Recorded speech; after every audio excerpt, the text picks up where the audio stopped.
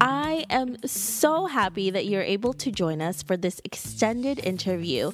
Make sure to visit theoffbeatlife.com. Again, that's theoffbeatlife.com to get more killer resources. Hey everyone, thank you so much for joining me here today. And we are doing an extended interview with Michelle where she's going to tell us a little bit about RV life and how you can do it as well. Hey, Michelle. Hey, thanks so much for having me. Can you tell us about how you started your RV life and why you decided to do this type of lifestyle? So me and my husband started RVing in 2015.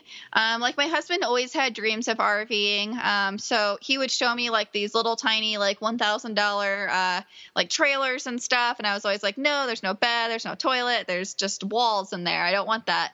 But he had major dreams to live in an RV and travel in it. And eventually one day we decided let's just look at RVs. And the very first RV that I actually stepped in was the one that we ended up buying. We thought it was just going to be a part-time thing, but we loved it so much that the first month and a half, we never left it. So we decided we should just do this full time.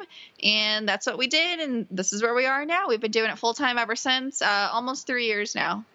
If someone wanted to do something similar, they wanted to live in an RV like you and your hubby, what would be the first steps that you would tell someone and what they should do in order to start this? So it definitely depends on the person. If you've retired early, of course, your path would be different than ours. But my number one tip, if you're younger and you still need to work, would be to find ways to make money on the road. And a lot of people think there's no way to make money on the road, or, I don't want to become a blogger. There's so many other ways. You definitely don't have to blog in order to make money and travel full time as an RVer. There's so many different things you can do. I've met people who it's called Amazon Camper Force, I believe. So, you can work at Amazon's warehouse and travel full time. You can save up money before you go, and then kind of work small jobs as you go. Some people work at campgrounds, at national parks and so on, and get their stay for free. Some people start their own Etsy store and sell things online. Some people freelance. Some people ask their employer if they can just work on the road. I find that a ton of people who work in IT or software have been able to bring their work on the road, and that's probably the majority of the people that I meet.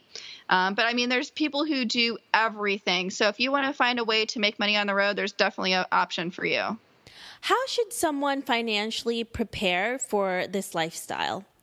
So there's definitely a lot of things you would want to think about. I always like to point out to people, because a lot of people think, so there's two types of people. People either think RVing is super, super cheap, or people think that RVing is super, super expensive and they can never do it. That is actually partially true on both ends. It can be as cheap as you want it to be for the most part, or it can be as expensive as you want it to be. We have parked next to a $2 or $3 million RV, and then we've also parked next to an RV that someone got for free from someone because that's how cheap it was. It all really depends on what you want from it. You can park places for free. There's free camping pretty much all over the United States, or there are campgrounds that are $300, $400 a night.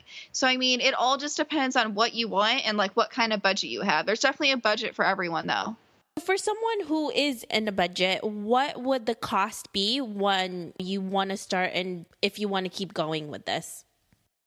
Yeah, so some of the different costs that you'd want to think about are, of course, your actual RV. So if you're on a tight budget, I would definitely recommend paying for something with cash, just so that you don't have that huge monthly payment. A lot of people take out RV loans for 20 years, and it's so unlikely that you'll keep that RV for 20 years.